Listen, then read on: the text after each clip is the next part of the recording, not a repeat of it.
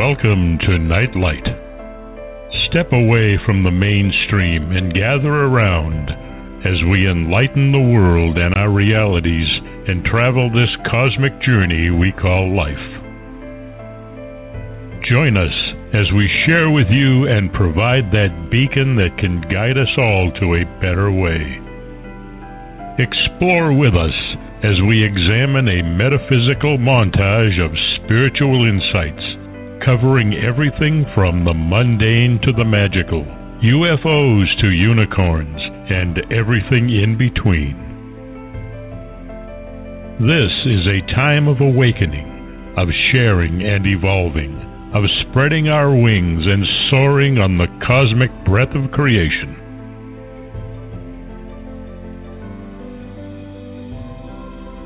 Come and join with other light-minded spirits as we weave our lights together to seek understanding, enlightenment, and, with a little luck, some wisdom.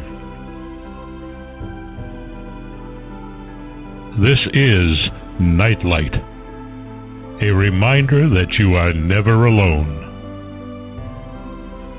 And now, here is your host, the lovely, delightful, insightful, and all-around great gal, Ms. Barbara DeLong.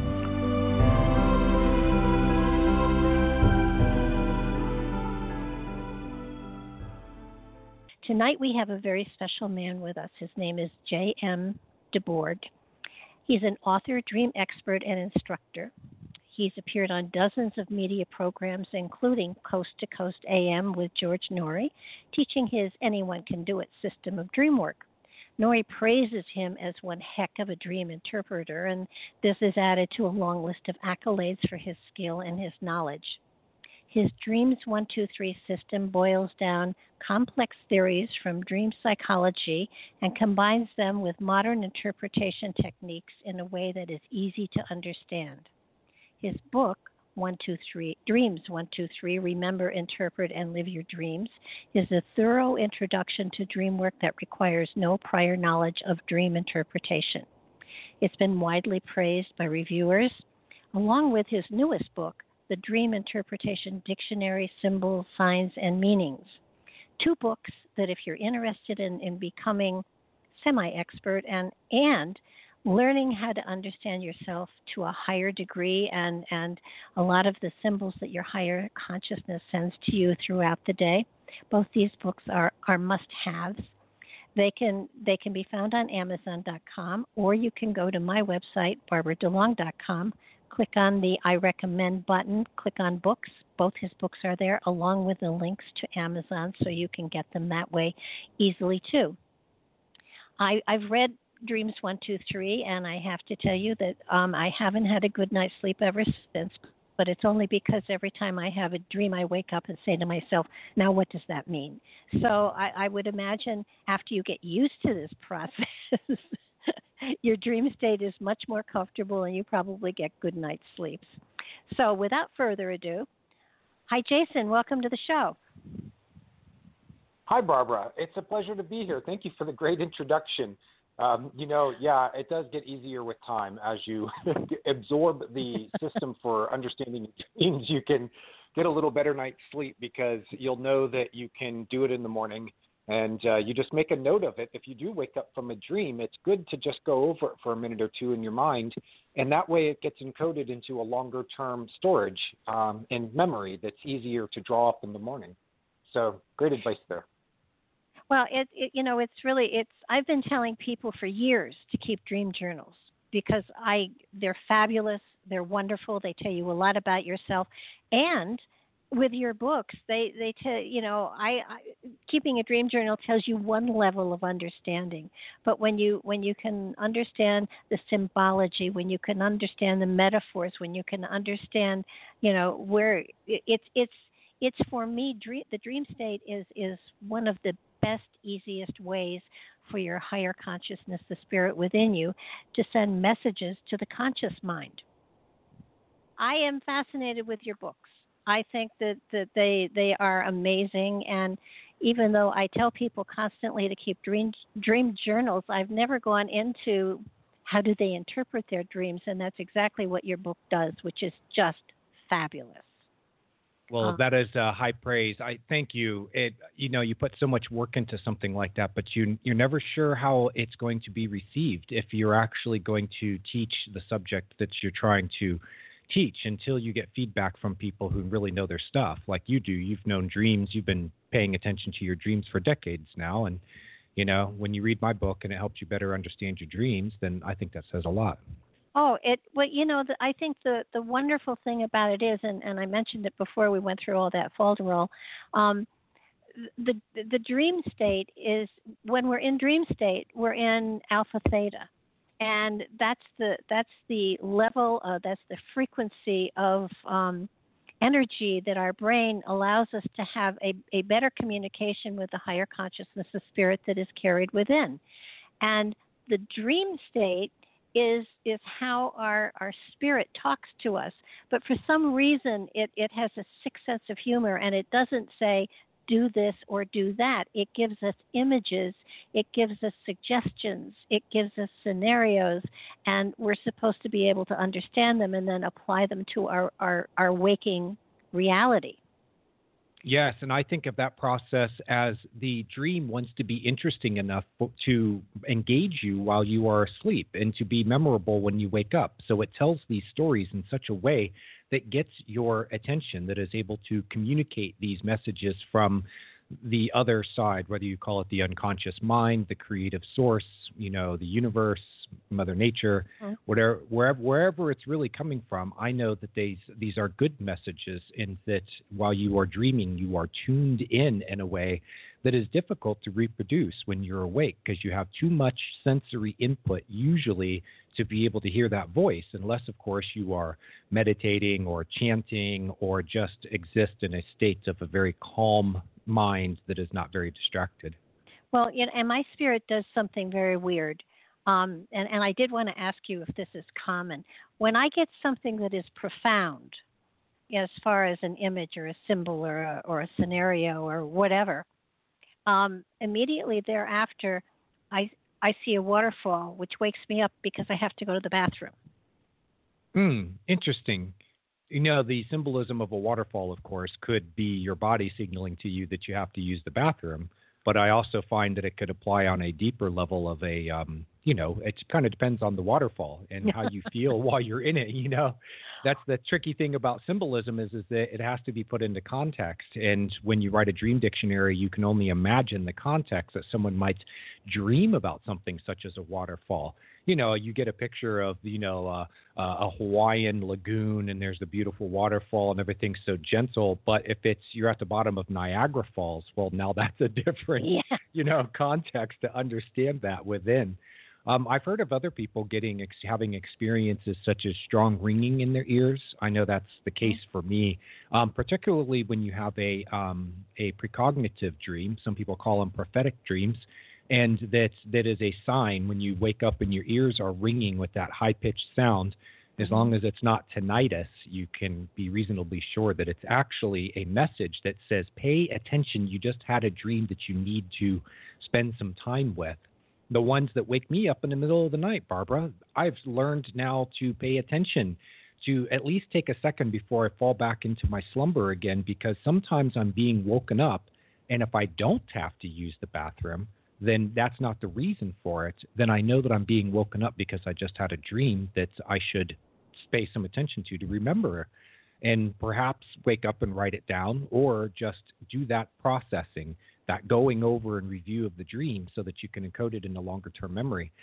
So it's funny how that side of you actually knows your habits, and it has an agenda where it is actually thinking things through, and it says, how can I get Jason's attention? How can I let him know that he just had an interesting dream that he needs to, that he needs to remember? Oh, okay, we'll wake him up for no good reason in the middle of the night, because you're now at the end of that REM cycle, and right after REM cycle, you go back into light sleep, and that is the time when it is easiest for you to wake up. So if you can wake up right after a series of dreams that you had during your REM stage, well, now you're probably going to have 10, 15, 20 minutes or half an hour or even more of good dream content that you'll be able to recall more easily.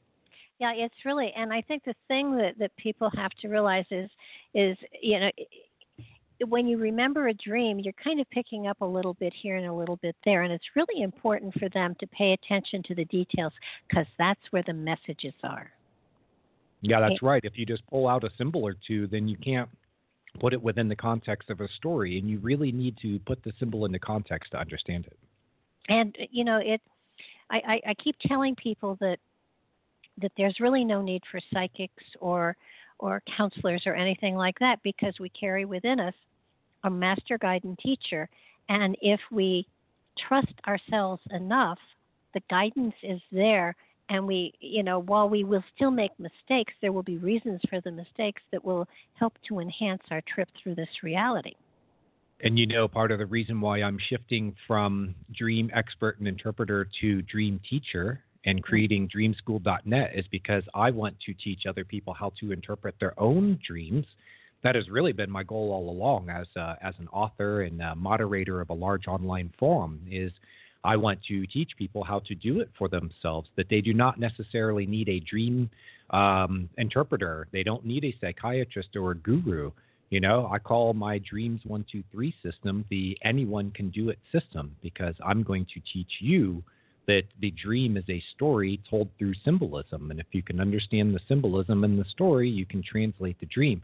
And like you, what I'm trying to do is put the power back into the hands of people everywhere who have this idea, such as with intuitive guidance or, channeling or something like that, that this is something that only the experts can do. Like, no, anyone can do it. You just have to go through the same process of learning and application that someone like you did in order to be able to get to the point where you're at now. Well, and it's like developing a muscle. It's like exercising. The more you work at something, the better you get. The more often you do it, the more comfortable you are with trusting the results. It's sort of like, and everybody says the answers lie within. They do.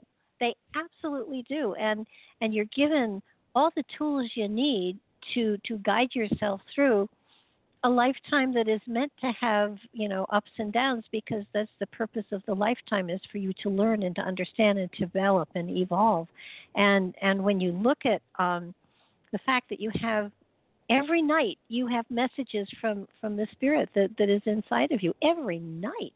And it's kind of like, take the time to write stuff down. And you maybe once you have it written down, you don't have to spend hours at it. Write it down, and when you have time, go back over it, add details as you remember them, because what you write down can be triggers to bring the whole thing back to memory. Yeah, that's right. And, you're drawing up another point here, which I tell people about dreams, is that the interpretation of them, correct interpretation, is really not the point. It's a nice added bonus to it when you can really understand what a dream is saying and see how it connects with your life. But what you're really doing over the long term by journaling your dreams and spending time with them is you are developing a relationship with the other side of yourself, the unconscious mind. Most people are not aware of the fact that depending on the expert you ask, they will tell you that between 95 and 99% of the total mind is unconscious. Mm-hmm. That means there's this little tiny corner over here that is your conscious mind, the ego, the I, and then there's this vast rest of the mind. And when you dream, that part of the mind is communicating with you. And whether you understand it or not, that communication is still going on. We also know from the study of dreams and neuroscience that there are very deep processes that happen in the body, in the mind, and the emotions and the spirit. The body, for instance, goes through a process of cleaning out the cells in a way that it can't do while it's awake. It has to be asleep. And not just asleep, but dreaming appears to be integral with that cycle of sleep, from light to deep to REM dream stages, and then back to the light sleep, then back to the deep. You go through this sort of like, rocking back and forth through the sleep cycle. And during different points of the cycle, there are various processes that run. I found this out the other day, Barbara. The brain does not have a lymphatic system. It does not have a way of cleaning the toxins out of it.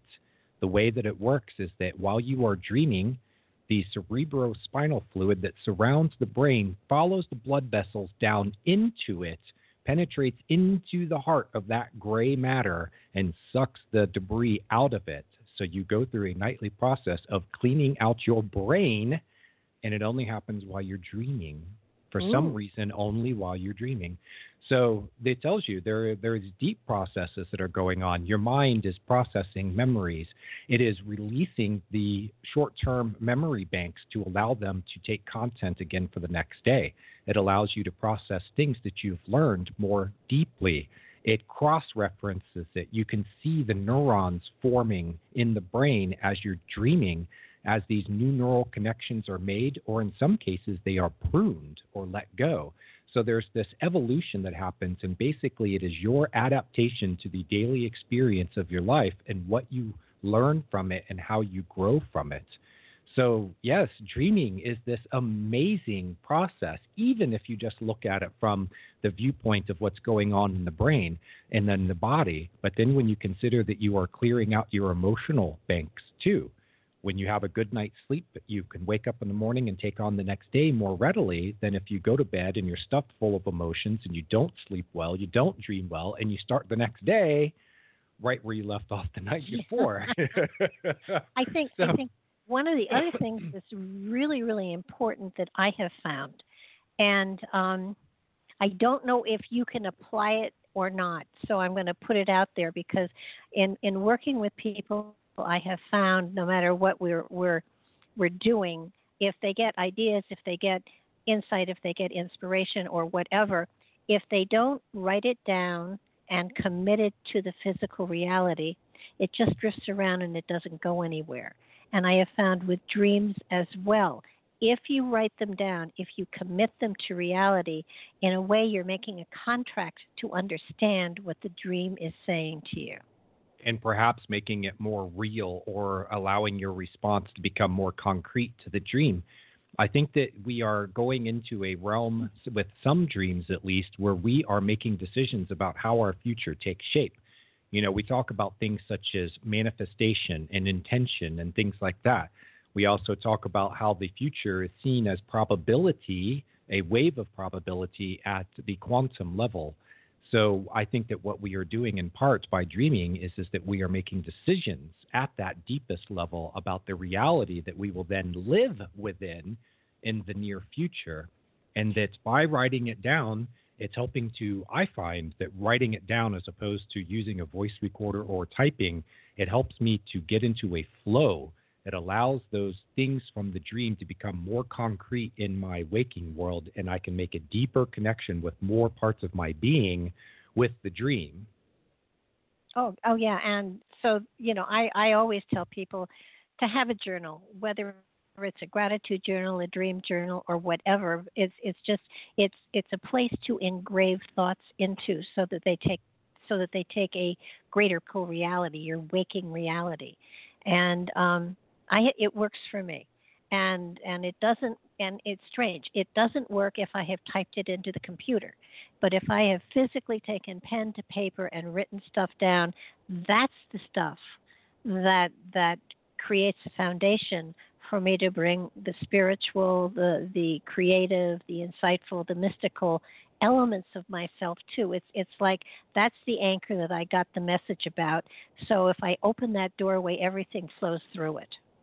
And I think for everyone that it can be a little different. I know other people who do just fine just, typing it or something like that. Mm-hmm. But I think that for certain people that it is something that is ingrained into them, that process of writing things down, seeing it words on paper, and then being able to reflect on it that way. For me, because I do so much work in front of a computer with a keyboard, that's the last thing I want to do when I first wake up, Yeah, I do. But I think you just brought up a really important point, too. It's the symbols and the interpretations and everything. Generally, there are archetypes and things like that. But everybody is different, and that means everybody is going to get different kinds of messages, different kinds of symbols, different kinds of insights, so that this is a very individualistic type of experience, so that this is your stuff. And you've given suggestions for things. You've certainly given a lot of examples of dreams that you and other people have had and how they were interpreted, and you can see the metaphors and the symbols and everything. But it's going to take a while for people to understand their symbols and what things mean to them. And once they kind of get their stuff together, then applying your philosophies to it helps them to get a better understanding of what it is they're trying to say to themselves. And I want to say this especially to the people out there who do not keep a dream journal, but this discussion that we're having interests you, then I suggest that not only do you start doing that and that you use my book Dreams 1, 2, 3 as a way of helping to guide you through that process, but that you go ahead and keep your own dictionary of personal dream symbols and that you pay attention to your recurring dreams. The recurring dream themes I find are the easiest ones to remember, and there's a set of tools that you can bring to interpreting recurring dreams that will open up other doors in your dream life. And Barbara, you know how opening doors in your dream life opens up doors in your waking life. Oh, absolutely. So do your recurring dreams especially. That's a place for you to start. Most people, when I say, what are your recurring dream themes, can pull up 2 or 3, at least right off the top of their head. They dream about driving, being in their home, being at work, their teeth falling out, flying, falling, running, sailing on a ship, flying in an airplane, something like that. And you can start there and you can go, oh, okay, well, what about flying in an airplane? What can that mean? Then if you turn to something like my Dream Interpretation Dictionary, I show you these various ways that I've encountered that it can be used as symbolism. And once you start off with that base of knowledge, then the next time you wake up with a dream that featured an airplane, you can start right there and you can go, okay, well, does it mean this or this or this or that? It might not mean anything that I have suggested. Dream symbols are so personal and can be so personal that trying to come up with any universal or generalized way of approaching them is almost foolhardy. However, there are patterns. When you look at hundreds of dreams that feature a symbol, you might be able to find 5 or 6 things that comes up over and over and over again. You take a plane, for example, because there is a destination that you want to reach in your life, and it is a more distant or important destination. Why? Because planes cover long distances, and for some people, the only time they get on the plane is when it's in a more important trip. Or you might take a plane trip because you were in more of a hurry, and the dream starts with that basic idea, and it builds a story around it. It says, this is what you are in a hurry about. This is why you are in a hurry. So these are ideas that you can bring to the table right away. And if you pay attention to your dreams, particularly your recurring dreams, then if you can get at least 1, 2, 3 symbols and wrap your mind around what they mean in your dreams, then when they pop up in other dreams, you'll be able to have an easy base of reference, and you'll start to be able to whip through this process and not have to spend all day at it. unless you really want to. Well, so what is the purpose of a recurring dream? Is there something specific? Does it have to be earth-shattering, or can it be simple? Oh, it can be simple. In fact, I think there are different types of recurring dreams. And right now on my website at dreams123.net, the top story is about recurring dreams. And in it, I detail 3 basic types of recurring dreams. You have the day residue dreams, that you will see imagery that is related to things that you see during the day. And if your days if they follow patterns such as going to work and coming home and things like that, or a type of work you do, like let's say you're a truck driver and you dream all the time about driving on the highway, well, that shouldn't surprise anyone. That's kind of a recurring dream image, or even sort of a theme, but there's generally not a deep narrative to it. If there is a narrative, then what the dream is doing is picking up the day residue and it's turning it into a story. These are the things that I notice about dreams to help me initially be able to tell what the dream is really trying to get at. Then you have another type of recurring dream, which I call the serial dream. Some people call them episodic dreams, where you have the same themes, sometimes places, people, imagery, I was just helping a guy with a dream the other day who dreams about the same town night after night. And he knows in this town, it's like mapped out in his mind. And he knows where the stores are and the people live. He knows where the secret paths are. You know, he all these things because he goes there night after night. And there is a sort of a story that continues from dream to dream. It's like episodes, you know, of a television drama or sequels to a movie or something. And then, Barbara, you have what I consider to be the most interesting recurring dreams. I call them the Groundhog Day dreams because you get to a point in the story, in the dream, and if you haven't learned yet what you need to know, then you loop back to the beginning and you start over. And those dreams are really interesting because you can see behind the curtain and assume that there is some part of you that is saying, I need you to get the message here, and I will keep sending this dream at you exactly the same story until you figure out how you are supposed to react in order for that story to progress. Okay, I've got a recurring dream for you. Okay. I'm at my funeral. I'm standing in the back of the room, taking a look at everybody around, and as people are going past the open coffin, which I would never have, but they're walking past the open coffin. And all of my friends are saying, oh, my God, look at her hair. Why didn't she ever wear it that way? It looks beautiful on her. I can't get to the coffin. And I try everything. I try jumping on people's backs. I try everything. And this dream happened for at least 6 months. And it was almost it was frequent enough so that it was like, oh, damn, am I here again? And I finally, you know, it really became annoying. And I finally figured, all right, I'm just going to go and get my hair all cut off. I mean, I'm not bald, but it was very long and I got it cut very short. I never had the dream again. Oh, wow. Interesting. See, here I am looking at it from the perspective of a dream interpreter. And where I begin is, especially when I only have a moment to think through a dream like this, the quick and dirty way of interpreting a dream is to simplify it down to its most essential idea.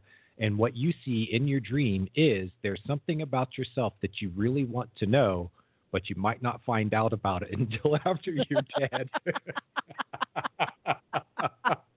Okay. But death being symbolism, though, like some kind of big change in yourself, that's usually when death is a theme in a dream, that's a good place to start, is that it's just simply saying that there's a big change. It can mean the end of one thing and the beginning of another. And then I'm considering things about hair. Well, hair is close to how you present yourself and what people see about you, what they can notice about you. And that can tie into ideas such as, you know, self-image and persona and public image and things like that. But then you have, you know, they can see something about your hair that you don't know. And I'm sitting there thinking, well, hair grows from the head, and the head is where thoughts come from. So you can look at hair as being like lines of thought. Sometimes that's what they symbolize. And something like combing hair can mean organizing your thoughts, or frizzy hair can mean disordered thoughts, you know. But then there's another side of it, which is just pure story. And that appears to be the better way of approaching your dream because of the way that you responded to it by cutting your hair. I mean, that's still kind of mysterious to me. But what I would do is I would look at that in story form and say, is this like a little parable? Is there something that I'm learning, like were you hiding behind your hair, and now that you've cut it, you feel like there's more of you that can show to the world, and that was actually the point all along. Yeah, and it's interesting because when I cut it, people said, boy, you look like a whole new person. And in a way, it was the death of an old side of me and the birth of another part. Yep, that's what I was thinking. That's why you see yourself in the coffin. And you're going through a big change. If you've held on to the same hairstyle for years and years and you change your hair, you know, I mean, I've gone through these metamorphoses before in my life. I used to have hair that went down past my shoulders, and you've seen pictures of me. I'm blonde and, you know, I'm Scottish German, and I had this, you know, amazing head of hair, but none of the girls seem to like it. Anyway, the strangest thing happened. I worked at a club. I was a Pilates yoga instructor, and they were having a drawing for a free makeover. And I was like, somebody said you ought to enter your name in there. And they said, oh, it's okay for employees to do it. They had hundreds of names dropped into this jar on little slips of paper. And I knew as soon as I put that slip in there that I was going to be the one chosen because it was time for a change, but I didn't know where I wanted to go. So when I had this makeover, the guy who was my stylist was like this fabulous, trained, hairstylist. He took an hour and a half to restyle my hair from long hair, shaggy, sort of Kurt Cobain looking, all one length, to much more like British rocker style. And then the next time I saw him, he cut it shorter. And the next time he cut it shorter. And now I have a faux hawk, which is a very short haircut. So, and I have stuck with that. That's the picture you see on my books and stuff because it exposes my face more and for other reasons. But I went through this rock and roll phase. My dad had long hair when I was a kid, and I'd always wanted to grow out my hair. So I found myself as a fitness instructor, Pilates instructor, yoga instructor, and a ponytail just kind of went with the look, but it got old after a while. And when I cut my hair, I tell you, that was a significant point in my life. There was a lot of things that changed within that span of time of, say, about 6 months to a year for me. I mean, almost a completely different life that I started living after that. I find that a lot of people about every decade reinvent themselves. And it's an important thing to do because we get complacent and almost apathetic in grooves become ruts and they're hard to dig out of, and it takes about 10 years for a lot of us to realize it's time for a major change. Let's do something weird. And I like that. That's a part of me that, I enjoy that. So it's not as upsetting for me to do something strange as it is for a lot of people. But when you become stagnated in your life, changing a lot of the physicality of you is you start at the outside and move inside. And yeah. And it does work.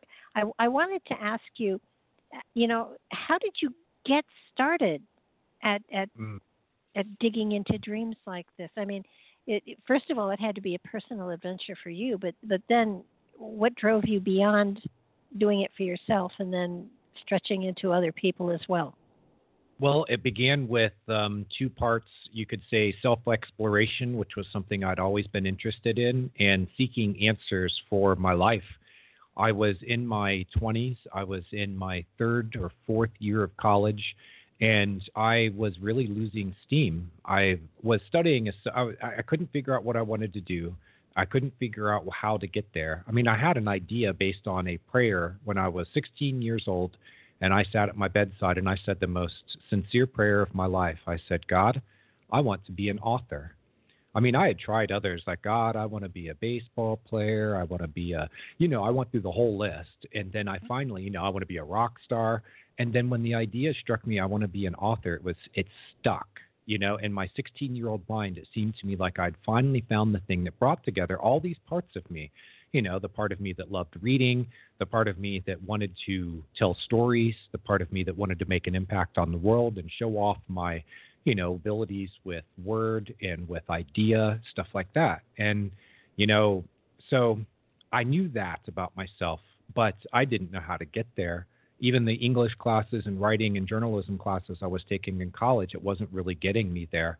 And there were some deeper reasons too, some personal things where after my family got divorced when I was a teenager, I basically flipped out for about 4 or 5 years, and I was on a very destructive path. And then I just sort of put everything together for myself, and I went off to college. It was kind of an amazing turnaround. I mean, it was a lot of synchronicity that brought that together. But here I am, and I'm 3 or 4 years into college, and I'm losing steam, and I'm looking around for answers. And I encountered the teachings of someone named Larry Pesavento in Cincinnati, Ohio. Larry has a book called Toward Manhood.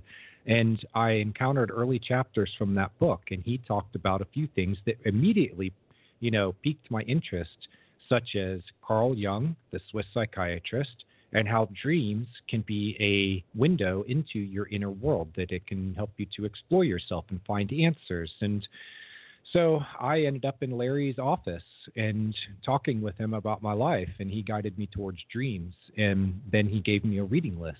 It started with Carl Jung, and then we went off into all these different, people who have spoken about dreams, such as James Hillman, a little bit of Freud, not much, and then later people like Robert Johnson. And I found on my own, I found Edgar Cayce and Anne Faraday and people like that. And so it was kind of necessity in a way, Barbara, because I know that my life was it was at a major crossroads, and that I was looking for something to help to guide me. And when Larry, my mentor, led me toward dreams, it made perfect sense to me in a way that it just resonated so deeply, because I said, wow, do you mean to tell me that these answers are already within me? Here I am looking for a father figure, a mother figure, any figure to help me to figure out my life, and and I find someone who is deeply wise and knowledgeable, and he points me towards my dreams. So from there it took off, and I did a lot of self-exploration, kept very detailed dream journals, went through periods where I was not very tuned into my dreams, and other periods where I was very intensely attuned to them. I find that during periods of change, whether external or internal, you'll have a lot of dreams. It'll be an intense period of dreams, and it's a really good time to pay attention to you, because they're trying to guide you through that process of change. And then I met my wife. I was 15 years into studying dreams or so, and I met her, and she was having some fantastic dreams. She was in a big transition in her life. So I helped her to understand her dreams, and when I saw the fruit of that it really bore fruit for her in her life, but we were also able to accurately figure out the dreams. And I was able to do this with someone who has a graduate level education. And it told me that I can explain this in a way that people get. They may not read a book by Carl Jung and come away from it going, I understand now how to interpret my dreams, or at least I can interpret them better. Sometimes you read people like Jung and you are actually more lost than when you started, because he is not writing for the everyday audience. He's writing for an academic audience, and people tend to forget that. Freud was writing to other doctors. He was not writing to the general public. He was publishing so that he could talk to other people who were academic and scientists and worked in medicine like he did.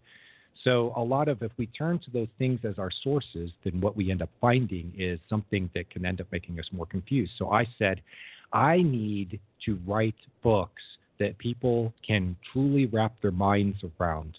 I need to use a lot of examples. And so that's when I ended up at Reddit.com, because they have a dreams forum there. There were only about 5,000 subscribers when I started, and there are 45,000 now. And over the last 8 years, as I've contributed to that community, it has really grown. And I've gained thousands of practices there and hundreds of examples that I can pull into my books and say, this is what this dream means to this person at this time. This is how we reached those conclusions. If you step back and decode the symbolism and understand the story that the dream's telling, you reflect on your life and go through these basic processes of dream interpretation, you can figure it out the same way that we did. So that's what I've done. I've got that first book, Dreams 1, 2, 3, and now I have the Dream Interpretation Dictionary, which I wanted to write a dictionary format because, Barbara, most people look to dream interpretation dictionaries or dream dictionaries when that they're looking for sources of information. And I was finding people who were getting bad information either through pop psychology dream dictionaries or the dreaded I Googled it. Oh yes. Well, I'm glad that you stuck. You lean more towards Jung than Freud, because, had you gone towards Freud, you might not have been in the place you're in now. Yeah. But it just, it isn't, and I have to tell everybody that it isn't it isn't just your everyday life and your everyday whatever that goes on within dreams. You can even, and my audience will go crazy over this. You can also get into past lives. Yes, you can. And I've been learning how to do this. I read the Michael Talbot book, Your Past Lives, And I also delved into this. In fact, today I just recorded a podcast about past lives and dreams and how to be able to tell some of the things. How do you know that it's a past life? And I've talked to Kevin Tedeschi at Association for Research and Enlightenment about it, and he's taken Edgar Cayce teachings about past lives and dreams. So he's a great source. And of course, for your readers who might be interested, not every time that you dream about being in the past is a past life dream in the sense of you're dreaming about a life that you lived before this one. You always have to look first at the ways that dreams can use that kind of setting and imagery to tell a story about perhaps something in your past, or the ideas such as old-fashioned. You know, you see people in period dress and, you know, the men are wearing top hats and the ladies are wearing, you know, I don't know, hoop skirts or something like that. And you think, ooh, I must have lived in the New York in 1920s, you know? Well, not necessarily. You know, you have to go through a process of feeling your way through a dream like that and seeing if there are other indications that the dream is actually showing you a scene, pulling up a memory from a past life, as opposed to using that imagery as a way of telling a story. Yeah, one of the things I have the most fun with when I do some of these radio shows is I will do past lives for people. And to me, past lives are not, you know, just fun scenarios. They aren't random little hopscotches through time. They're stepping stones on a journey through time and dimension. And you know, I tell them their past life, and then I tell them what they bring from that past life to apply to this life, and you know, what was the value in that life that gives you greater insight and greater gifts and talents that you can utilize if you so choose. So the thought that people can really tap into their own past lives if if they want to work at it is really wonderful. And if they use, of course, there are great teachers out there now for this subject. It's funny how widely it's being taught. You know, a lot of people don't know I'm also the moderator at Reddit of the Past Lives and Reincarnation forums. And I kind of adopted them as my babies because I have gone through a process of learning more about myself through past life regression and the sort of deep, sort of semi-hypnotic trance-like states that you go into to allow these memories to arise. I find, though, that it becomes less and less necessary to get into those kinds of states in order to be able to access that information. But it is very highly informative for you. It's a way of just kind of letting the conscious mind get out of the way and then access these deeper layers that are there within you. You know, it's a real phenomena, and a lot of people don't know, actually, that reincarnation has a mountain of evidence that has been accumulated through the scientific method and modern research methods that down at the University of Virginia, that Ian Stevenson and then Jim Tucker both are professors in the Department of Perceptual Studies there, and they have accumulated thousands of reports of reincarnation that are gathered with the research scientists in mind so that they can present this data to their peers and say, does this pass the smell test, or did we do something wrong? And now, basically, they have become so airtight with their evidence that there is no denying it, that there are too many children who are having reports of past life memories, and that the memories are so detailed and specific, and the child is so young, and that there is no way that they could have gotten this idea in their head unless what they're actually reporting are actual memories of past lives. Oh, you know. And what I find fascinating as well is that I have found, and you know, I've been in the field for maybe 50 years. So, but I haven't done any real research, but I have just found that phobias come from past lives. Yeah, if there's not a good reason to explain something, a fear that is that deep, such as a phobia, then you might look at a past life experience. You know, you have a phobia of, say, you know, spiders, even the small little guys that, you know, sit in the corner of the, you know, or they're outside. You don't even have a reason to be leery of them, but you see these inordinate reactions sometimes out of people to things. And, you know, maybe it was in a past life where you had that trauma that involved a spider, you know, or something like that, or a fear of heights. I used to have kind of a fear of being in the water, and I was a really bad swimmer. Despite having experience in the water, I would still, inhale water all the time and all that. And eventually, I got my own pool here in Tucson. We bought a home, and the home had a pool, and I learned how to be comfortable in the water. But there is an intuitive sense in me that says that in a past life, that I perhaps either died in the water or had some kind of trauma. Maybe I watched someone die in the water, something like that. Mm-hmm. And it imprinted this fear into me that there was not, I don't know if it would go to the level of phobia, but there was a fear in me of the water, and it was not based on my experience, my reality in the water, other than the fact that I knew I wasn't the best swimmer in the world. And now I kind of swim around like a fish because I've learned how to get comfortable, but I had the time and the privacy in order to be able to kind of work my way through it and get comfortable. I learned how to float. Barbara, that was the biggest thing for me. I learned how to float. You got to be able to arch your back and put out your arms and do the other things that will keep you atop the water. But once you know that you can sit there indefinitely in that float position, then it makes the fear go away. And then you're doing these deep breathing exercises and stuff as you're floating along, and it makes you get into these very deep states of relaxation, and you're floating over top of 8 feet of water, So, yeah, I do find that phobias can relate to past lives and that it can play itself out in a dream. I saw a very interesting example of this was a guy, and I think I put it in Dreams 1, 2, 3. There was a guy who dreamed that his coworker, his lab partner, had trapped a spider in a glass jar, and she holds it out to him like, here, look at it, isn't it cool? And he recoils from the spider like he does usually from spiders because he's afraid of them. And he looked inside the glass, and he said that the glass magnified the spider to make it look many times bigger than what it really is. Can you know what that is, right?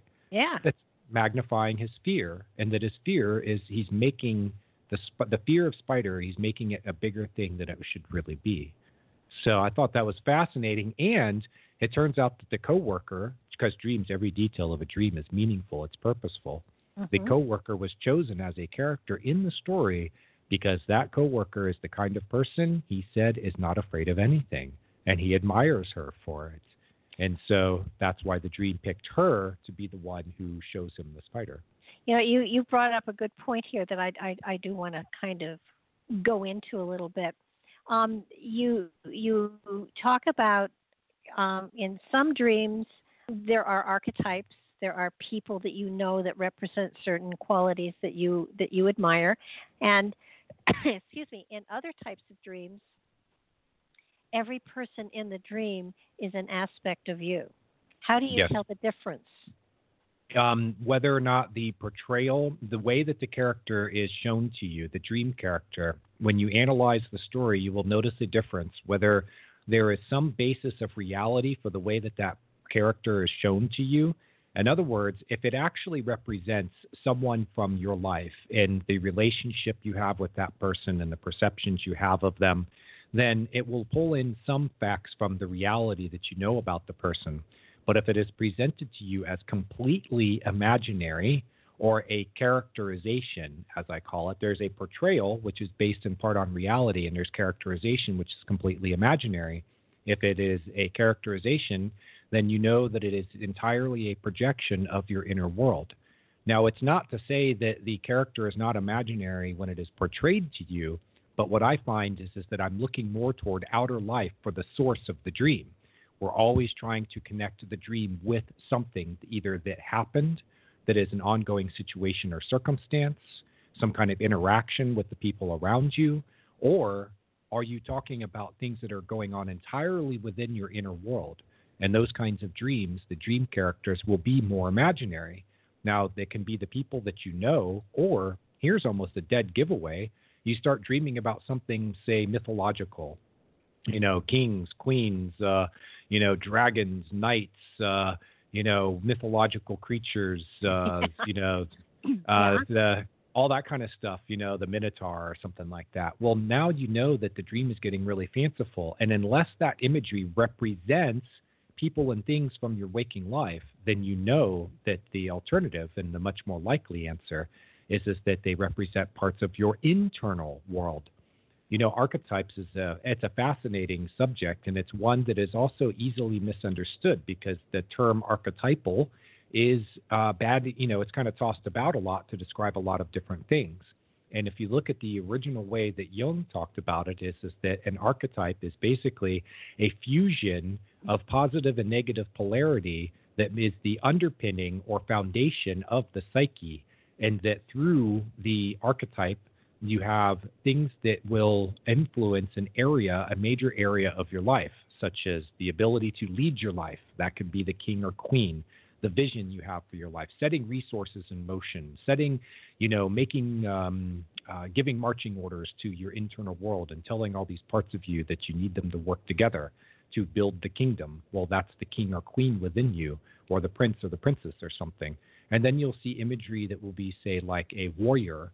And it could be anywhere from, a knight in shining armor to a special operations soldier from modern day. Either way, what you could be seeing is your warrior archetype. And when I say warrior archetype, it is all of those ideas and energies that are brought together under one roof. And you can access parts of you that are in that. You can access those archetypes through your dreams. I mean, they access you. But I found that I can pull up, like, say, for the warrior, my favorite warrior is Bruce Lee. And when I need to speak to the warrior in me, or I need it to speak to me in a good sort of expression of that energy, then I can talk to it as a sort of Bruce Lee, and I can feel that warrior energy enter into my conscious mind, and I can now start to work with it. And I can say things such as, I need your energy to apply to this thing that I need to do, or I need to stand up for myself in this situation, and I need to do it in a way that I won't lose my freaking head. Bruce Lee was quite the philosopher too, and he was a patient person, but he knew he could also do a roundhouse kick and knock your nose off your face if he wanted to. So it's good to be able to enter into a situation with that sort of sureness of yourself, and I find it through accessing those archetypal images within me, whether it's in a dream or I can do it consciously now. Now, your archetypes also had a shadow side.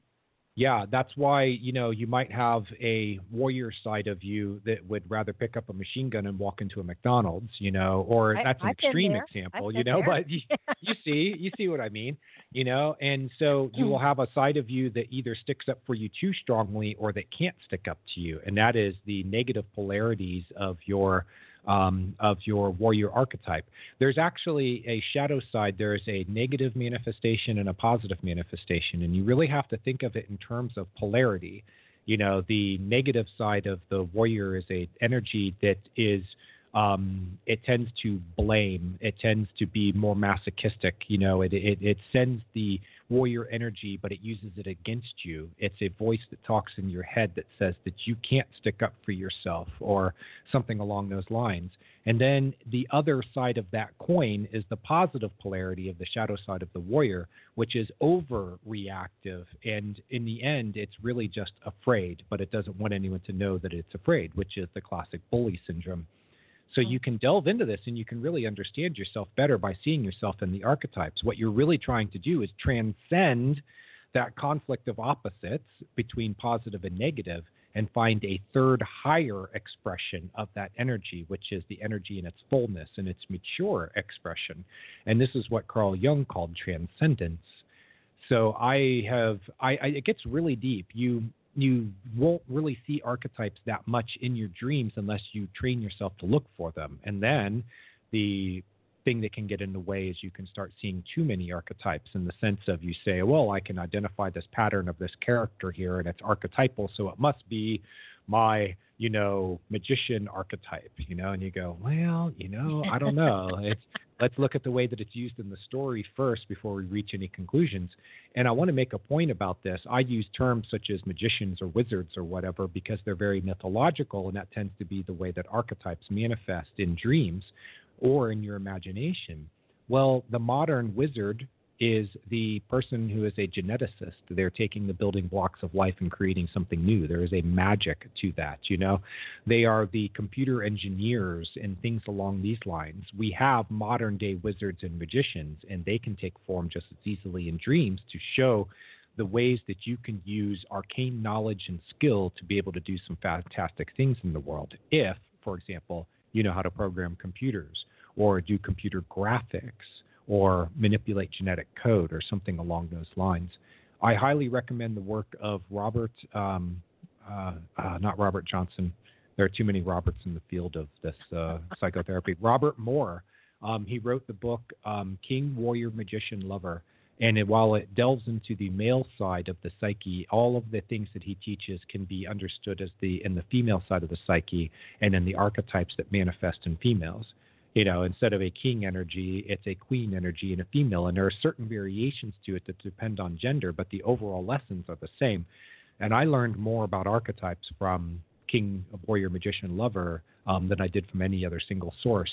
And once I learned how to see it in my dreams, you know, then we're really off to the races. Well, I think that's one of the other really good things about Dreams 1, 2, 3, because you do also give recommendations of books that, you know, if someone wants to go further with something, there are a lot of really good books that you are recommending along the way that they can, you know, stop and smell the roses and read the book and apply whatever, you know, those give you. I mean, it tends to look a little overwhelming at first, but the more you get into it, the more easy it becomes, and the more comfortable you become with, you know, writing down your dreams, sitting back, having a Diet Coke or a cup of coffee, and you know, trying to look for what am I trying. I think if you're saying to yourself, what am I trying to say to me? You know, instead of what does this mean? It's basically, what am I trying to say to myself? What does this symbolize for me? What does this particular symbol or this particular scenario mean to me, or how do I apply it to my life, or where can I reflect it in my life? Is this in my reality, or is this inside of me? And I do that on a daily basis, Barbara. When I have enough dream imagery to work with, even flashes of dreams, I use it as a sort of diary, and it tells me what's going on in my inner world. It can provide a doorway into it. Even just a flash of memory can do that for you. So it is a great habit to get into. And when I was first getting into dream interpretation, a lot of my daily process was really just waking up from a dream and having a symbol in it, and then using the indexes in my dream books to try to look up information related to it. I didn't even have a dream dictionary back then. That was 25 years ago. I mean, there were a few on the market, but I wasn't finding ones that really pleased me. So I was digging into my my books from Carl Jung and from other dream interpreters, and I would look up the symbols, and it gradually built a base of knowledge for me to work from. But the bigger thing is that it taught me the language that dreams use. If you can understand the language of symbolism, which is modeled on our human language, then from there you can see the dream being constructed from the ground up. It's starting with the words, which are the symbols. Behind the symbols are simple ideas and meanings, and then when the symbols are put together with other symbols into a story form, then they convey more complex ideas. So you start off understanding the symbols themselves. It's kind of like when you're learning a foreign language, you learn individual words. But there comes a point eventually when you're going to want to put all those words together into sentences into, chapters and paragraphs and chapters and so on. So as you learn to do that, you become fluent in the language of your dreams, and it is a learning process, but it is worth it. Like you said, it's a practice. Like anything else, you get better at it. And you might end up finding yourself with an understanding of your dreams that goes much deeper than where you started, and much deeper than any sort of pop psychology or anything like that about dreams could ever teach you or inform you of. And the best part of it is you're doing it for yourself. It's fine to do this with other people, and I don't know, even maybe have a group that compares notes and I saw this. This is what it meant to me. Do you see another way I could look at this? I mean, it can be a lot of fun.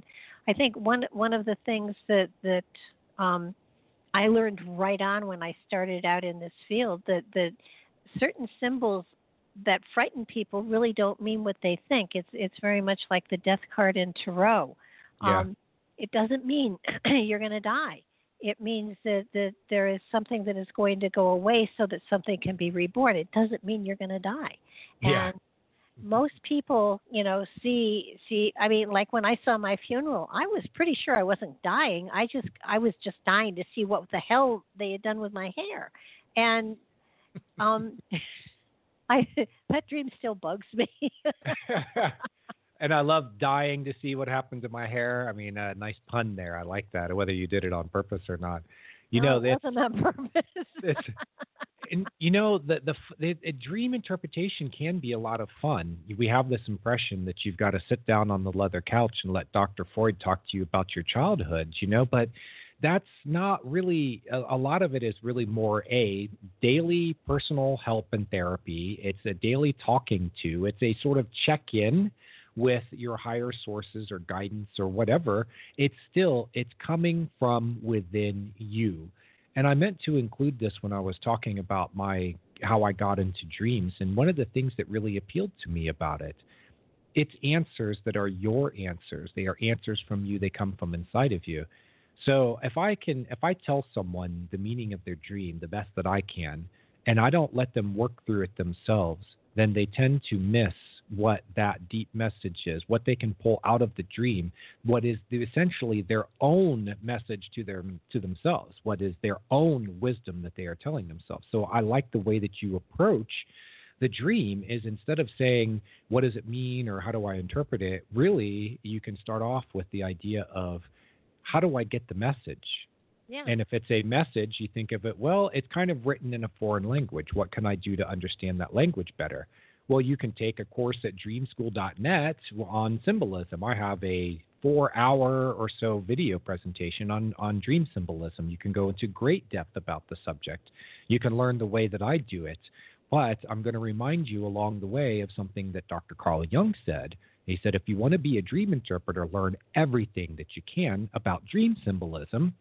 And then while you're interpreting a dream, forget it all, because what you're really doing is delving into a story that the dream is telling you. It is like a parable. There is a lesson here to be learned, and that is essentially what the dream is doing. Whether it is a simple story about what's going on in your life right now, or it is a very complex story that is a retrospective over a long period of your life, or a big decision or something like that, a big event, well, you're still going through the same basic process of understanding it as a message, as a parable. Yeah, and it's something we tend to forget. I told you earlier about, I got a symbol for somebody that I saw antique buttons, and I was trying to interpret it, for her, old buttons, collect antique buttons, and a couple of weeks later, I asked her, how's it going? And she said, I have no desire to look at antique buttons. And I said, well, then don't.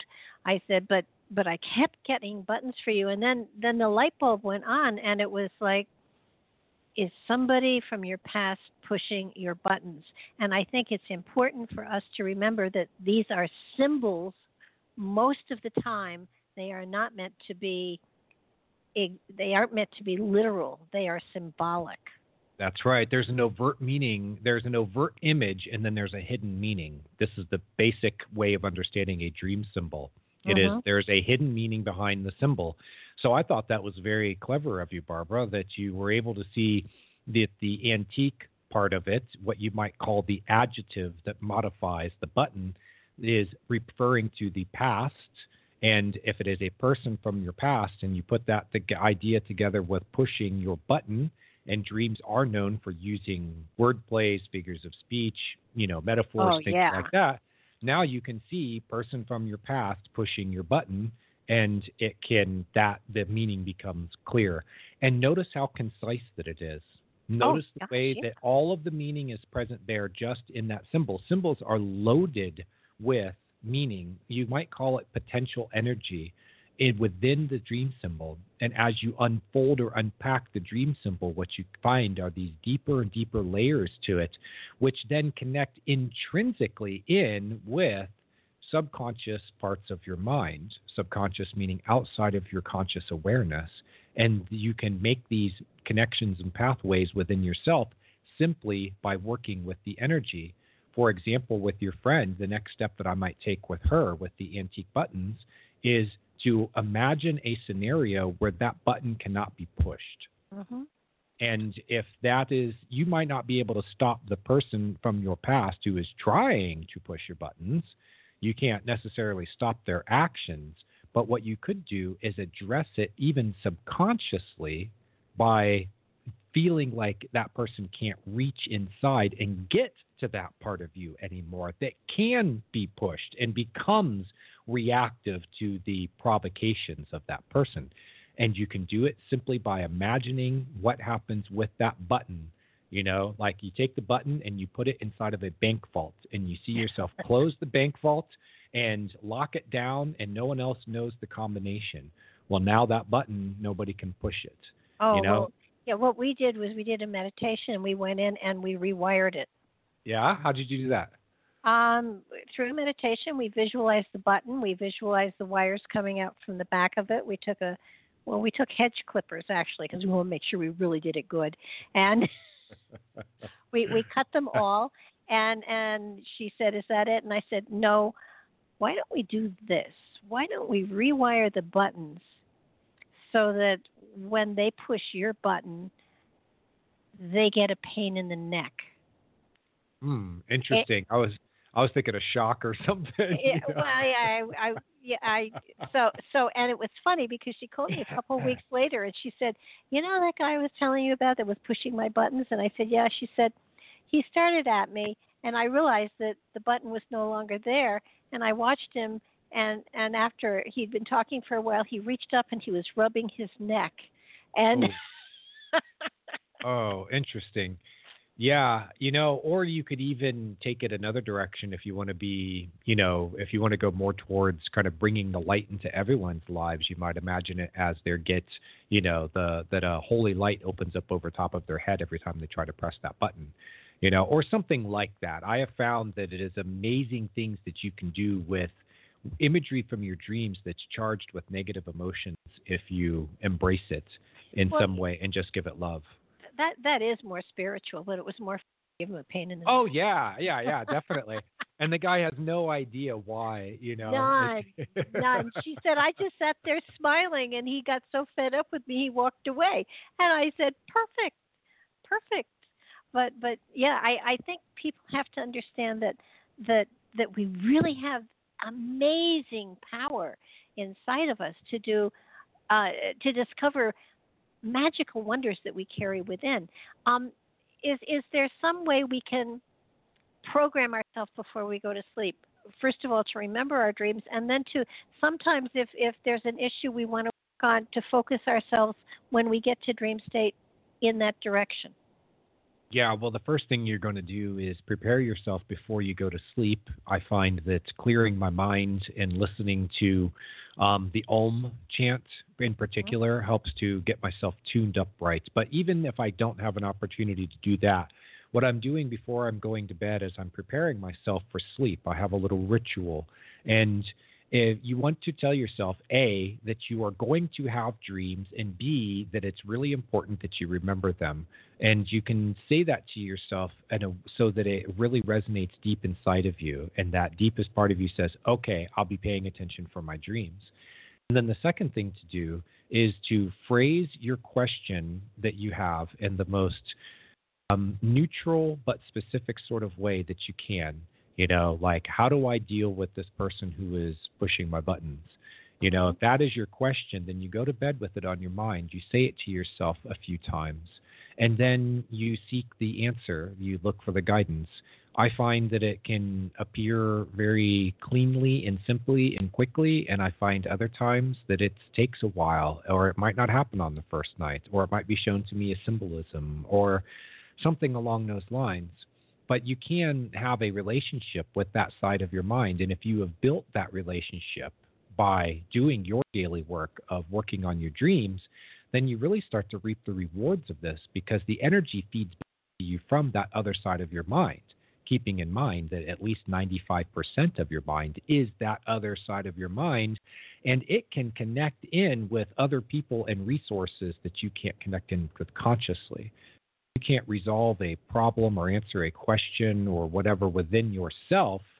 then what the dream can do is reach out for help. And that's when you get an interesting thing, such as connecting in with your ancestors in dreams, or going to past lives, or connecting in through dream telepathy. I know people who answer very complex questions with their jobs and their work lives simply by going to bed with it on their mind, and then looking for the ways that they then start having conversations with people who are experts who can tell them what they are missing. Dr. Jung got to the point toward the end of his life where all he had to do was say that he wanted to know something, and he was known for stuff arriving randomly, seemingly randomly in the mail, the very day that he formulates the question, and it would answer it for him. And sometimes it was very arcane knowledge, things that, and it had taken a month to get to him because somebody from the other side of the world sent him something in Sweden, and it's 1947. It's not like you have FedEx, and it arrives on that very morning. And there were people who witnessed this and said, man, that man is just tuned in, isn't he? So the more that you put effort into establishing this relationship with the other side of you, the more it can do the work in your favor, and you can come to it with your requests, and it is more likely to answer. But it's sort of like showing up on Christmas Eve and saying, hey, Santa, I'm sorry for all the bad stuff I did this year. Can I still have a present? It's just, well, you might still get a present, but maybe Santa's going to look at you and go, yeah, I don't know. We got some work to do here. Yeah. Yeah, but don't forget, even if you have coal in the bottom of the toe of your stocking, it can, under pressure, be turned into a diamond. It can. That's right. And sometimes stress and trauma and stuff like that, it's enough to turn us into diamonds, that's for sure. So if someone is going through a depression, how can they use their dream state to come out of this? Sure. It's not overnight, obviously, but yeah, so many people have issues that they're working on so much that sometimes it keeps them up at night. But once they go to sleep, how can you work on those issues that are really driving you crazy? Well, first is the desire. When you go to bed, you already have the desire to address it. And then you can allow your dreams to tell you stories that will allow you to react within those dreams in a way that will ultimately determine whether you access the inner resources that you need, or if you have more learning or growth to do before you can access them. I have an example in my book of a woman who dreamed about being in a terrible snowstorm. She's struggling through the snow. It is an obvious metaphor for depression. And, you feel weighed down and you feel cold inside and all that kind of stuff. You can't see far ahead in the figurative sense. You don't know what's going to happen in your life. You have no vision for the future. So she's going along in the snowstorm, and she had made the decision before even getting into the dream that she wanted to try to find some kind of healing. That was basically, she sent out that intent. And so the dreaming mind responded by showing her a beautiful amulet that was in the snow. She picks up the amulet out of the snow and she claims it for herself, which is important. She's claiming the energy and power that is in that symbol. So she continues on, and she comes upon a beautiful white horse that's standing there, and she's like, yes, I want to mount that horse, but there is a shadowy man who pulls the reins of the horse to pull it away from her and deny her the ability to be able to jump on the horse and ride away. So the horse symbolizes, it is the ability of the unconscious mind to carry her forward out of her depression. The unconscious mind, when it sends these, it makes these sort of interventions in your life. You'll often see them in almost mythological sorts of imagery. The white horse is what, how many times have people been rescued on a white horse? Like this is pretty typical imagery. Yeah. So she figures out the dream with me, and we were like, okay, well, that's some interesting imagery. I see a lot to be positive about, but it's obvious that you need to be able to get that horse. So she programmed into her own mind that if she ever saw that horse again, that she was going to claim it as her own. And sure enough, a couple days later, she had a dream that she was back in the snowstorm. She has the amulet with her. She sees the horse. The same shadowy man starts to reach for the reins, and she dashes up onto the horse, pulls the reins away, and rides off before the man can get to her. But then here's something interesting, Barbara. She's riding through the snow. She knows that the man is chasing her, and she comes upon a high cliff, and then below her is a frozen lake or like icy cold water. and she has to decide what she's going to do. And she decides she will spur the horse to carry her over the edge and into the water, which was a way of saying that she was making a leap of faith, that she knew that she would come out okay. And sure enough, basically, she was immersing herself into what emotions that were associated with the depression, they're shown as cold and icy, so that she could then emerge out of that water, but be a stronger person, because now she's on the horse. And the horse represents the hidden strength that is within her. And we watched it play out over time. You know, this is the thing, when you are interpreting a dream like that on the morning that you have it, it can be hard to know exactly what the dream is saying, or even if your interpretation is correct. But you can look back over time and see how your life plays out. And if you can identify how your life is told in the stories of your dreams, then your dream journal becomes like a life journal, and you're able to see these things, how your life unfolds after a dream like that. When you're in a dream and you're experiencing the dream, is there an aspect of you that has options that can control your actions in the dream, or do you have to always be just a viewer of something? Thank you for bringing that up, because I think it's very important for people to know that they already subconsciously know everything in their dreams. They created the dreams after all, so it's coming from another part of your mind, and you can access that part of your mind, especially when you're asleep. So you know everything in the dream, and you react based on that subconscious knowledge. So when she reacts the first time in her dream by allowing the man to take the horse away from her, she knows subconsciously that she is not ready to take on that part of herself that is represented as the shadowy man. He is very clearly a shadow character from her psyche. And you know, shadow, it's got to be dealt with. So she, in that first dream, she did not have the resolve or the strength. She didn't think she had it.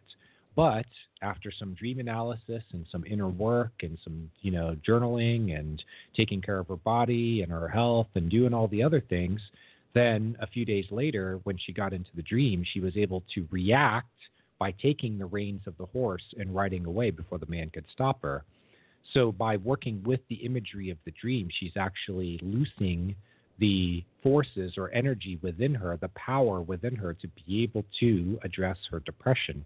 And this is very important to understand as you're working with dreams, is that is really the level where you are working. It is all you projected out into a landscape for you to interact with.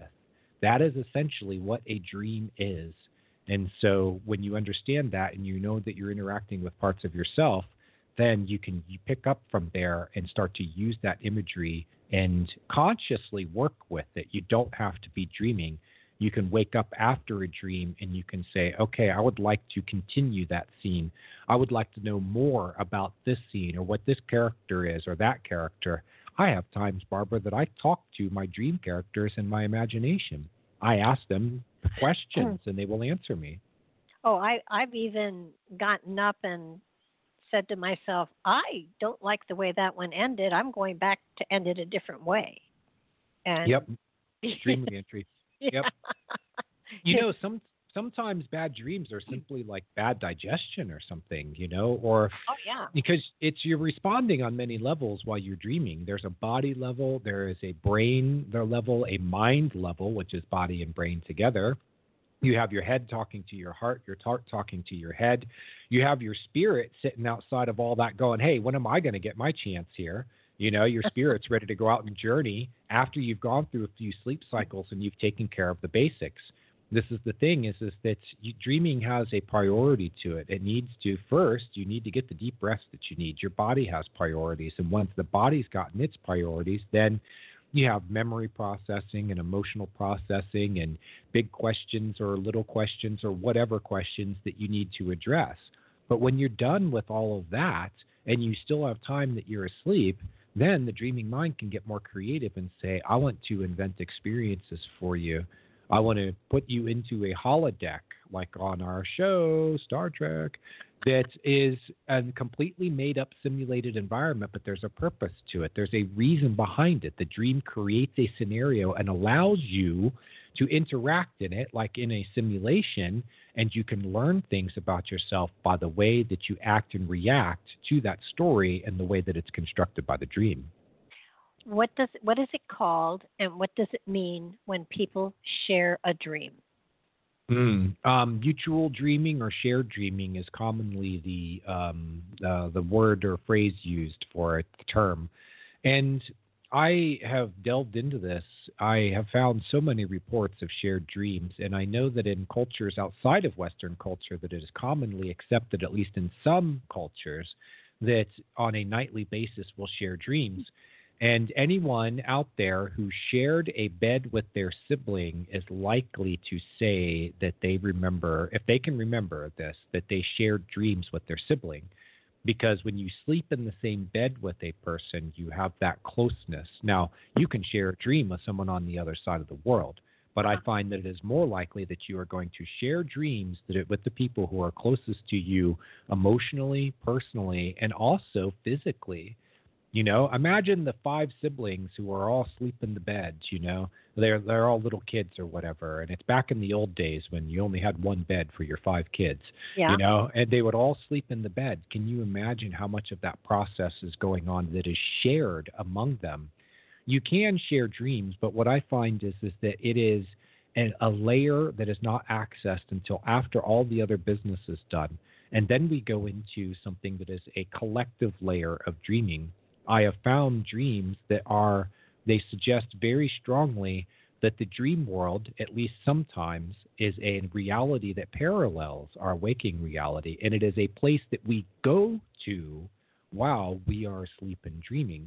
But again, the dream that you had about the waterfall and you woke up having to pee, you know, that's like a very obvious signal from your body, you know.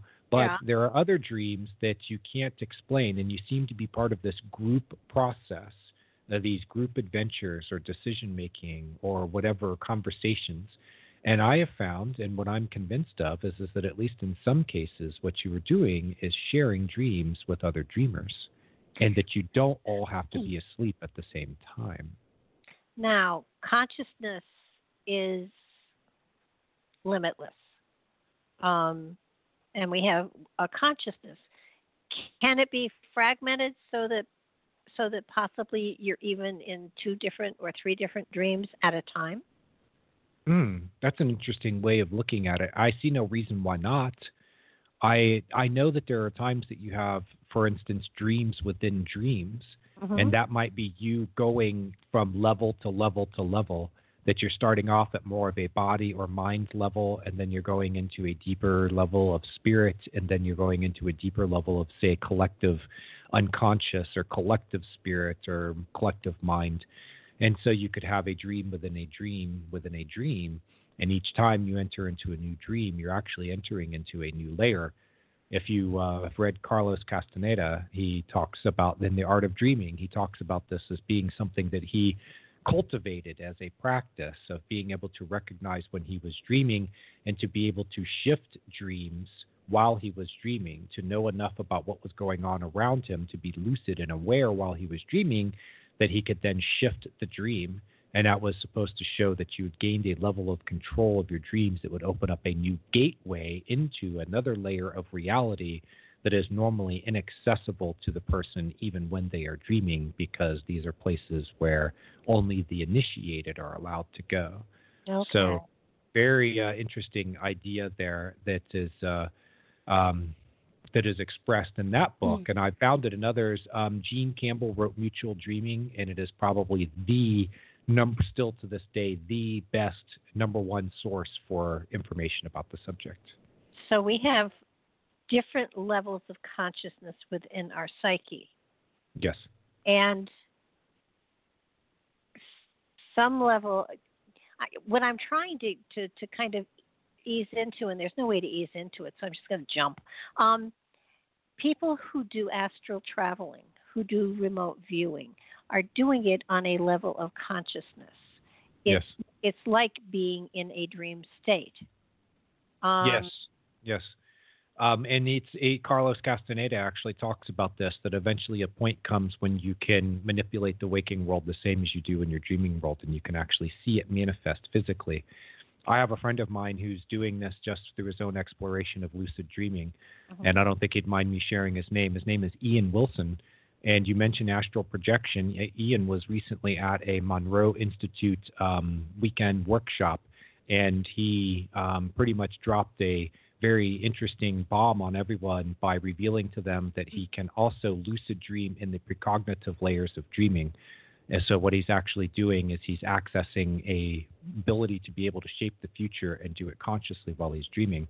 He has also reached into a dream state, and he's been able to use his abilities as a lucid dreamer to apply those while he is awake and he's in a dreamlike state, but he's still tethered to the waking reality.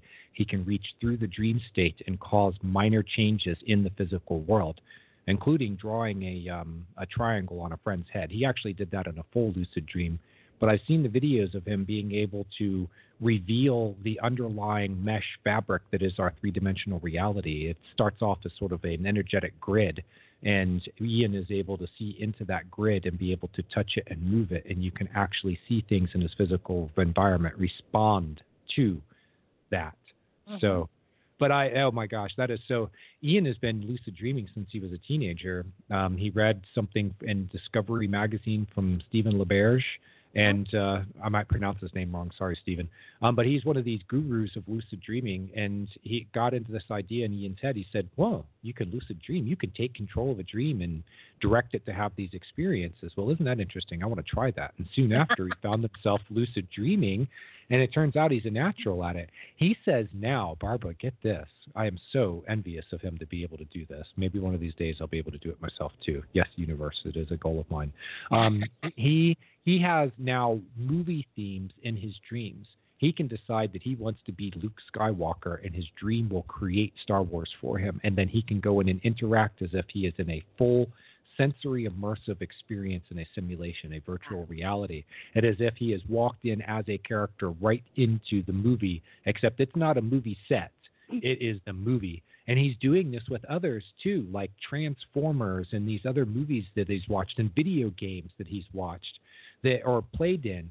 He recreates these environments in his dreams, and then he goes and interacts in them. It is fascinating. I tell you, you get to this point where you're such a master of your dreams, but you've got to be someone who has everything else out of the way. The dreaming mind will hijack and take over if it says, look, buddy, you got work to do, and we have a limited amount of time. So you go do your little Star Wars adventure some other time. Right now, I need to tell you a story about why you're getting frustrated at work, or why your family situation is declining, or why you don't feel 100%, or this thing that's happening in your body, and we need to go inside there and we need to do some work. So once you've reached that level where your life is very balanced, your dream world, man, it becomes just a fantasy land for you. I did. I had a group of people all around the world that we did remote viewing, and through a led meditation, and I took them out of body, and then I took them back in time, and the responses that I got were, from the experience each time we did it, were fascinating. And the remote viewing was one of those areas that I plumbed into because I know Russell Targ, who was one of the people at SRI who ran the program.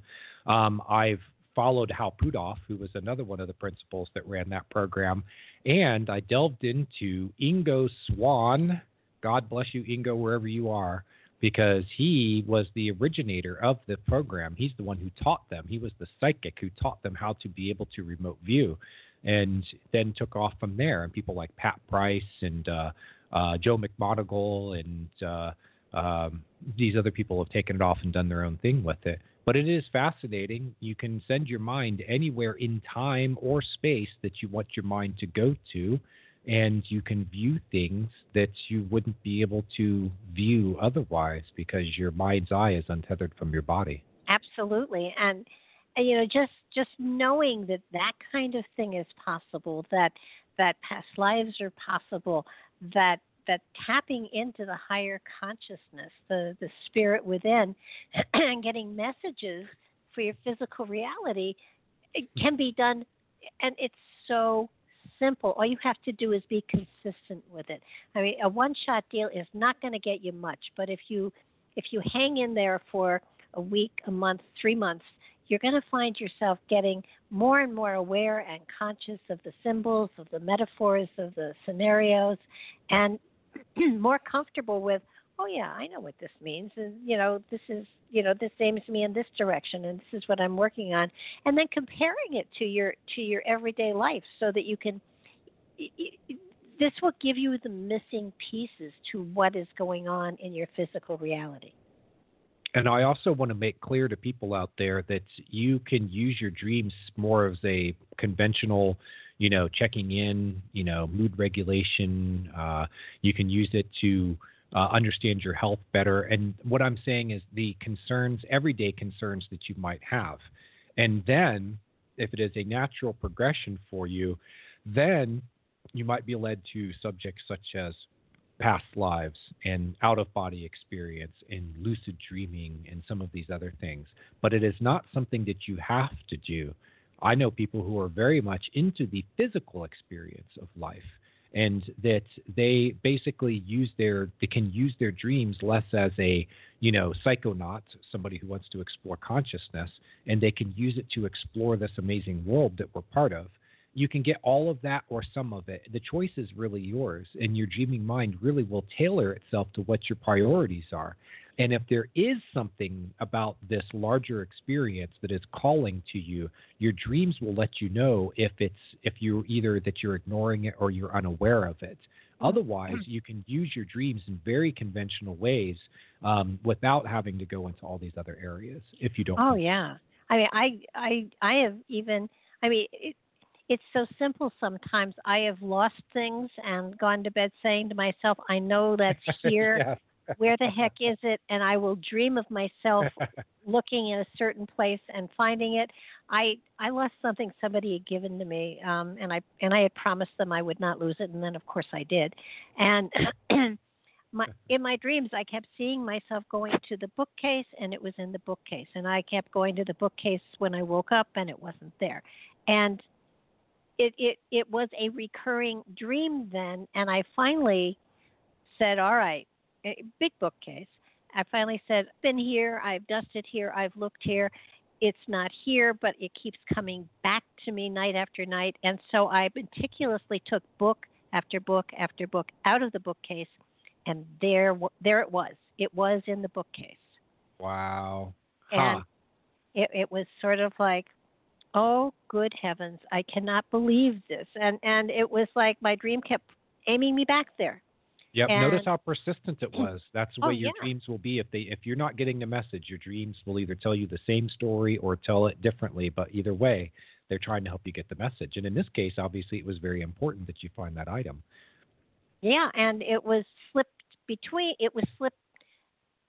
the pages of a book, so that just looking at the books, you wouldn't see it. You had to take the book out and leaf through it, and there it was. They were embroidered coasters, and it was sort of like, I can't believe, and it took me maybe 4 months to actually pay attention enough to just take everything out, and there it was. But it doesn't. You don't have to have a PhD in this. You can utilize what your dreams are sending you in your everyday life, and then when you become more and more curious, I mean, I would absolutely get Dreams 1, 2, 3 and the dictionary and play with it. And the most important thing about this work is if you play with it, if you have fun with it, you'll keep going. Yeah, that's right. That's right. You'll see the benefit of it too. People are motivated by what benefits them. If you didn't get benefit from taking a yoga class or a cardio pump class or whatever, you wouldn't go and do it. But there's physical, emotional, mental, social benefits, things.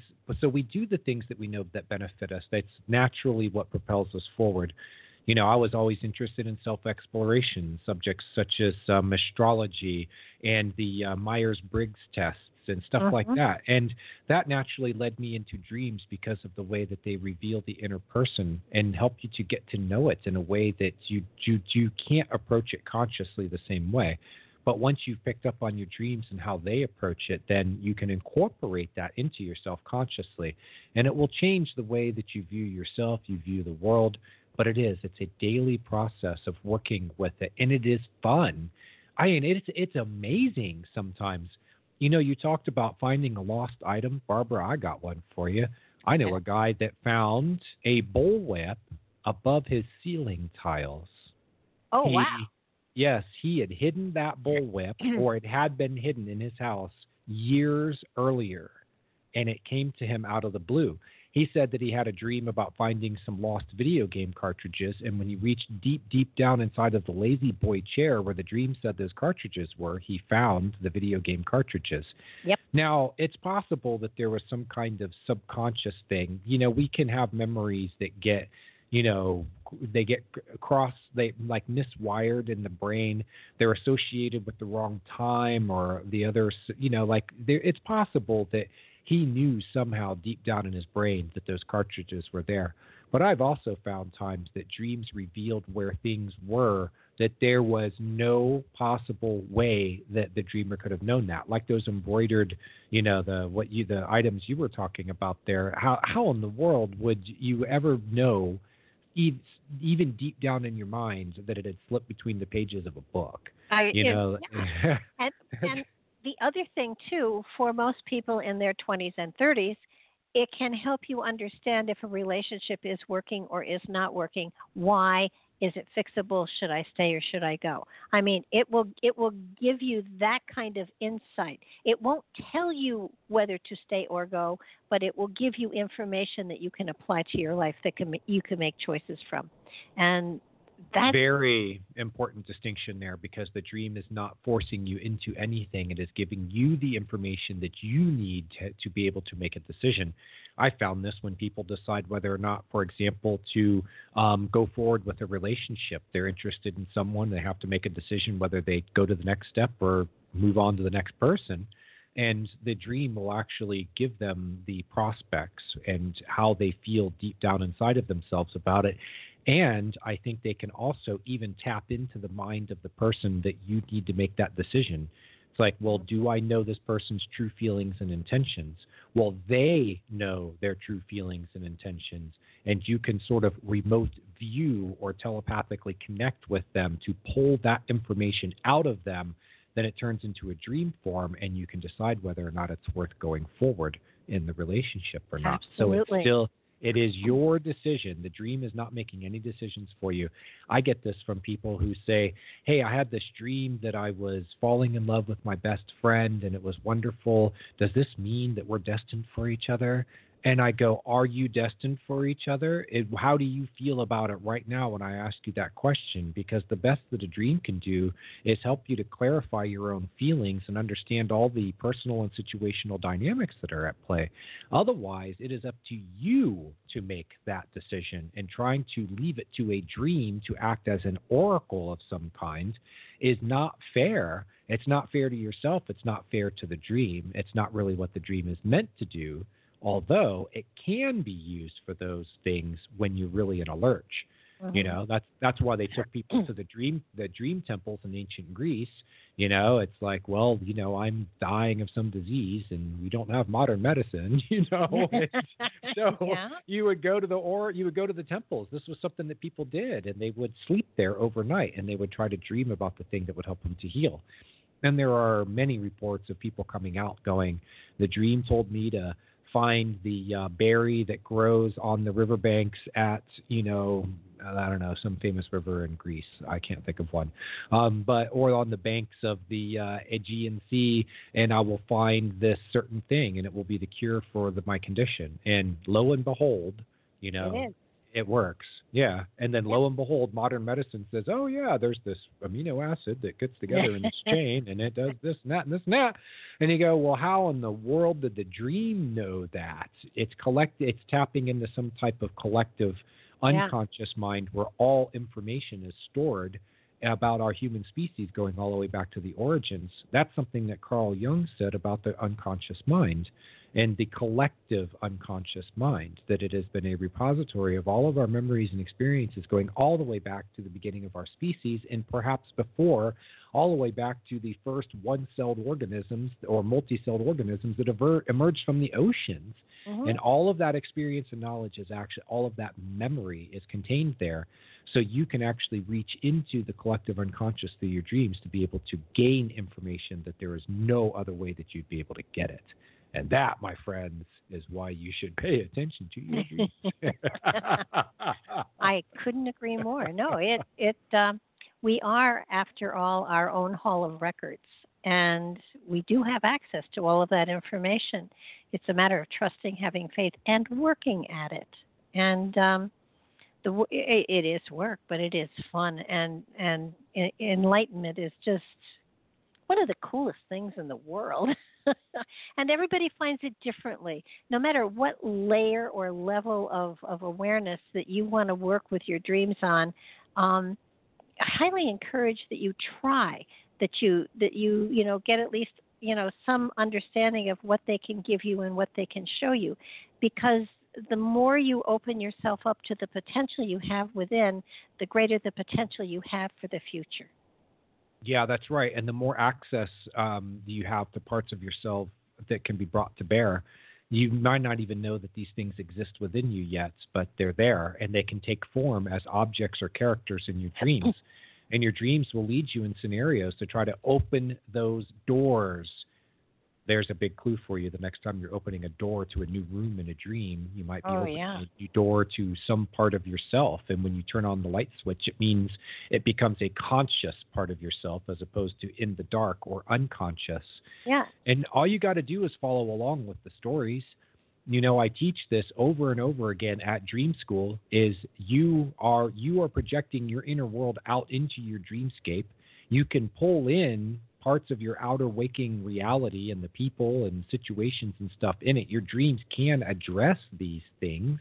Mm-hmm. They can also address the things that are going on deep within you. And what you are seeing is an unfolding process as you make more of yourself conscious. That is, in the end, that is what you are doing by dreaming. The dreaming mind is saying, look, you have all this unused space in here, and you need to start digging in, and it's going to unfold to you naturally if you will put in the effort on your end to make this stuff become conscious. And if you do enough of this over a lifetime or however much time it takes you, you can eventually have a sort of marriage between the conscious and unconscious minds, which the alchemists called marriage of the soul. And what it is actually doing is uniting the conscious with the unconscious. And your dreams, in that sense, are like nightly marriage counseling sessions. They're trying to teach you what you need to know to be able to approach your unconscious mind in a way that the unconscious mind says, yes, you're ready to access these new parts of yourself. Here you go. Have fun. And we've been dreaming since in utero. So it's a matter of using all the material that we've gathered and helping it to make our lives richer. Jason, we're almost out of time. I thank you so much for struggling with me at the beginning of the show. No struggle at all. It ended up becoming a great conversation. So it's been my pleasure, Barbara. Thank you. And I really hope that we can do this again so we can go even further into this. Your website is jamdebord.com, and the bar Dreams 123, and the dictionary. I forget the full name of the dictionary, but the Dream Interpretation Dictionary, Symbol, Signs, and Meanings. Okay, on Amazon.com. Get them on my website, barbaradurlong.com. Go to I Recommend and the books section, and you can hop right to Amazon from there. Thanks for being with us, everybody. It's been a delight and a pleasure.